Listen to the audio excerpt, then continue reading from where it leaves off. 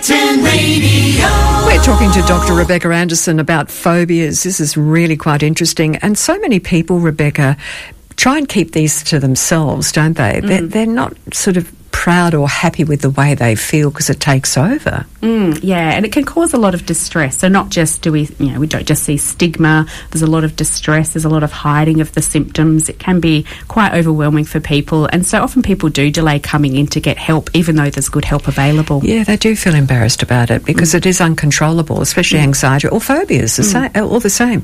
What presents more with your phobias? Because there are different types, aren't there? Yeah, so the most common ones that we see in the clinic are things like your animal phobias, so dogs, spiders, snakes, things like fear of heights, fear of flying. There's some of your more common ones. I think we see them a lot more because they do tend to affect people's ability to go about their day-to-day activities.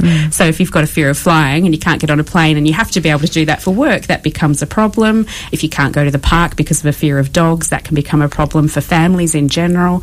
So we do see some of those more commonly in clinical practice. Yeah. Certainly in the last few years, the big thing we've seen a lot more of has been needle phobia. So throughout the pandemic, when there's been more need for people to be getting vaccinated, there's been a huge increase in the number of people who genuinely want to get vaccinated but are just so fearful of having a needle that it's prevented them from being able to do so. Yeah, that's great. It is very impacting on their lives. With a phobia, does that extend into becoming suffering anxiety as well? Yeah, so we diagnose it as a phobia, as a disorder, when you've been experiencing that intense anxiety for at least 6 months. So it does have to persist for quite some time. How do you deal with that? How do you treat that? Yeah, so the typical treatment involves something called exposure therapy. So exposure therapy is a type of cognitive behavioural therapy focused really snakes around your neck. Well, maybe eventually, but not immediately. No. So we tend to work with clients to develop a really gradual approach to starting to confront their fears. And so what that might look like is, if it was a snake phobia, you might start with really sort of low intensity exposure, like a picture of a cartoon snake, and you sit with that for a while until your anxiety goes up, and it will naturally start to habituate over time. And the more you look at that, it starts to wear itself out a bit. And so once you get used to that picture of the cartoon snake, we might then move it up to a black and white picture of a real snake, but it's a friendly looking little snake. They don't look that friendly. And over time we build up to the more real life. So we might actually do visits to the zoo, or we might visit a reptile enclosure where people can have exposure and sometimes even handling snakes. With that type of phobia, with the snake situation or a spider situation, whatever, it's not going to happen to them that often in life, really, when we think about it. But is it important for them to face that if it is a strong part of their lives? Yeah, look, for a lot of people, I mean, I think I have a healthy fear of snakes. I think most do. Yeah, most people do. And that's good. It's adaptive. So we only really intervene when it's no longer adaptive for the person. And that can manifest in really serious ways. So we have worked with clients who have something called emetophobia, which is a fear of vomiting. And the clients are referred to us because they've started to restrict significantly the amount of food they're eating because they're worried they might throw up. They're presenting as underweight. So sometimes the GPs have thought that they've got an eating disorder.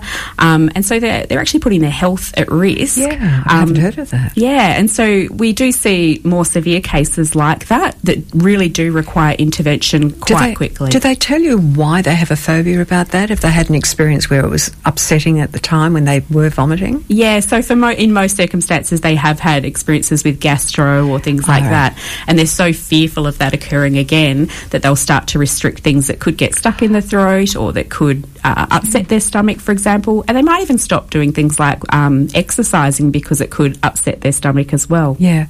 Well, when you look at, spiders and things like that, like I said, we don't come across them on a daily basis, even though people from overseas think that's what Australia's all about. We're all going to die every day and can't come in touch. But it's a healthy, when I say healthy, it's not if it goes extreme, but it's a situation, like you say, it's a restriction of danger. So if you came across across it, you make sure that you don't want to go too close to it because something may happen. They may bite you. A dog may bite you. But yeah. So we only diagnose and we only intervene when it is starting to affect your ability to go about your day-to-day life. And for a lot of us, we can just manage. I've got a friend who has a fear of a phobia. It's at a diagnosable level of buttons. What? And so I know. And so she can't wear any clothes that have buttons. Where did that come from?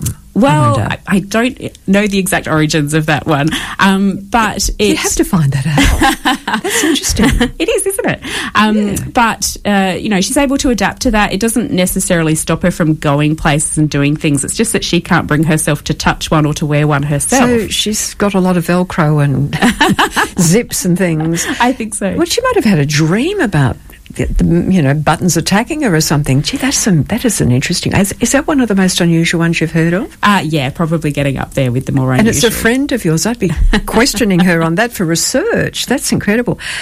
Okay, how can people overcome or manage phobias? This is a really big one. Yeah. Well, I guess when we think about what we do in treatment, we work on that gradual reapproach to feared situations so that you can become more adaptive and sort of live a more normal life again.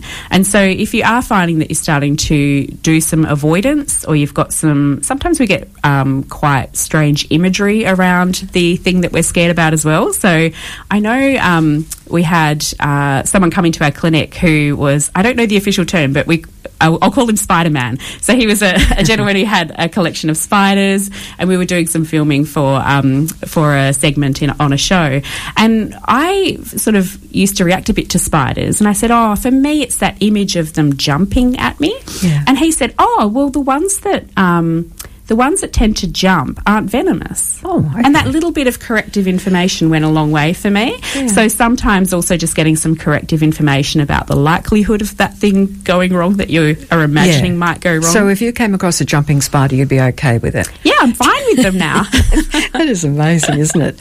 Well, it's presenting, like you say, probably greater than ever. We've got a lot of pressures that people are looking at on television with wars and, awful situations, polio's breaking out, all these things are breaking out around the world. And I don't know how we're going to start to calm ourselves down. There's a lot of anxiety out there. There is. And so we see a lot of general anxiety as well in our clinics, where people aren't necessarily focused on a specific thing like these specific phobias, but are more just worrying about everything and anything. Yeah. And there's a lot out there to worry about at the moment. Not that worry necessarily we want is to fix it. anything. That's what it's about. I know, but people don't want these things happening. We don't want to, wish we could help, wish we could change things. Yeah, that's the thing. And we have to be realistic, don't we, all of us? So I guess, I don't know, if you watch a horrible situation on the news at night sort of thing, take it in, absorb it, and then push it aside. I don't know how you can do that. Just get another distraction. Watch some bad comedy on television or something. That's one way. Certainly, distraction has its place. If you find you're always trying to use distraction, though, in some ways that can worsen the problem because you start to use that as your only way of coping. So we have to sort of find that right balance between being able to expose ourselves to difficult things, being able to use distraction when it's useful. I tend to avoid the news a bit myself these days, to be fair, but mainly because I have young children and it's hard for them to be seeing the kind of things that we've got so much access to these days. Yeah, having it in our home on a daily basis. That's actually probably very good advice. And, okay, what about the future of treatment?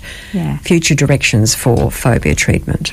Yeah, we're seeing some, in recent years we've seen some really exciting things happening with things like virtual reality. So when we're thinking about doing that exposure work, being able to actually have a more realistic image of a spider or a snake or whatever the feared situation or object might be, is one way that people have been trying to develop and enhance treatments for people and try to make it more accessible. I think what's really exciting now is that we're seeing more artificial intelligence that might allow us to do that at a more rapid pace. So one of the problems with specific phobias is you can have a specific phobia of anything. And so when we're trying to develop programs, the more specific your treatment program is, so if you're programming a virtual reality headset for a spider phobia, it's not going to work for the person with the snake phobia. No. And so we need to be able to translate that really quickly to get more treatments out there for people. So I think artificial intelligence is going to really help us in that domain. It's good to know. That is really good to know, because people having to live with it and keep it to themselves, which what you said is quite common. common. That is very hard because you're watching people with anxiety. In fact, people that are anxious while travelling in a car, somebody just rang in. Yeah, we do see people who have experienced things like panic attacks while travelling in the car. They might not want to get on the freeway. They might not want to go through the Northbridge Tunnel. So things where it's difficult to escape from if they start to have panicky symptoms. So that's quite a common thing that we see. This is an interesting thing. The connection of your mind looking at these things fearfully and physically reacting to it. What actually takes place? Yeah, so basically all that's happening is your brain is telling you that there's something there to be feared, and it's setting off that fight-flight response or a freeze response in some cases as well. So it's our body trying to protect us, but it's just simply become oversensitised. So it's an adrenaline rush through your body. Yeah, you can get that really strong and the heart urge goes to flee. faster and everything like that. I was saying to you earlier, I've got this having to straighten everything up absolutely perfectly in line. Yeah. And it doesn't, I don't let anyone know, but it has been comments to say, would you please not straighten that tea-towel 5 times? And I got it from years ago when display homes were being built. You know, before you built a home, you'd have a fully furnished, beautifully laid out display home. And I remember walking in thinking, now that's how homes should look. Everything meticulous and in place. And it looks so lovely that I've always wanted everything to be like that. Yeah. But it's also a way of being organised. I get panicky when there's mess. If I go anywhere else and see mess, I want to get down and sweep and clean and tidy. Yeah. So it's not a bad thing. I don't go into a panic attack, but it's just probably irritating to others. Well, you said you don't tell people, but I think you just let everyone know about it. Yeah, but they're mates. I won't see everyone, the listener out there. But it is interesting what triggers, and then you're set for life to follow a plan, a direction. Yeah. Interesting. Have you got a phobia? No. Well, I think I have healthy fears of things like heights and spiders, but no specific phobias myself. Yeah, but they're natural reactions to things we don't. Heights, I can understand. Yeah. Watching the terrible 9/11 situation, I watched it live as well. It was just absolutely horrendous. And the thought of all those people, innocent people on the aircraft, and and ever since then we went through terrorism, didn't we? We don't see that as much now, thank goodness. And there's a lot to be a little more mindful of, I suppose, not anxious about. Yeah. So I think we have to think about how much headspace we give to some of these things. Yeah. And there are some really useful strategies where you might, start to train your attention to just come back to the present moment. So a bit more like a mindfulness type technique where you're sort of bringing yourself back to here rather than being in the future or thinking ahead, overthinking. Yeah. What about parents that start to see anxiety in their children? They don't want to go to school. Yeah. That sort of thing. Yeah, so modeling's really important. So being able to model a non-anxious response yourself, even though I know a lot of parents will have just taken their kids to school for the first time and dropped them off this week, and there might be some really strong attachment going on there that's making it difficult for that separation.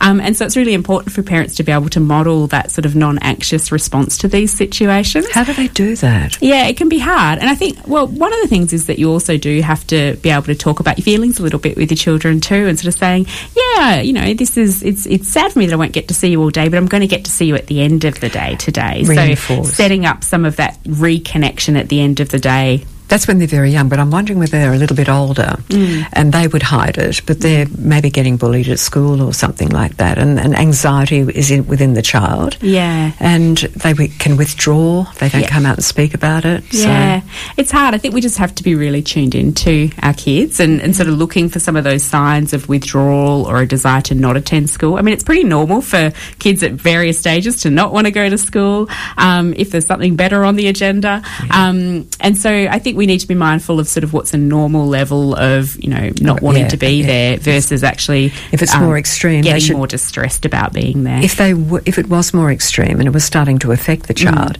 do they need to get a bit of counselling about that, do you think? We usually do recommend that, yeah. So there's great support and strategies that young people can have to try and help them to, we can help them to identify what's the cause of the problem. Is it because they're being bullied, and do they need some strategies to help with that bullying? Is it because of something they're sort of creating in their own mind, like, are they sort of socially anxious and worried about things that might not actually come to fruition. So a good therapist will be able to help you tease apart what's going on for the child and then introduce some strategies that they can actually use to help them get back to school and reconnect. I think that's a great idea. Now, you did mention the public can visit your clinic, correct? Correct. And how do they do that? Go to the website for Curtin? Yeah, so the Curtin Psychology Clinic, details are on the Curtin website, or they can call 9266 1717. 1717, okay, 9266 1717, because I think the fact that you do have the public go there is a great thing. It's fantastic. Well, if I ever want to give up straightening tea towels, I'll come and see you. Fantastic. Thank you so much for joining us today, Rebecca, Dr. Rebecca Anderson.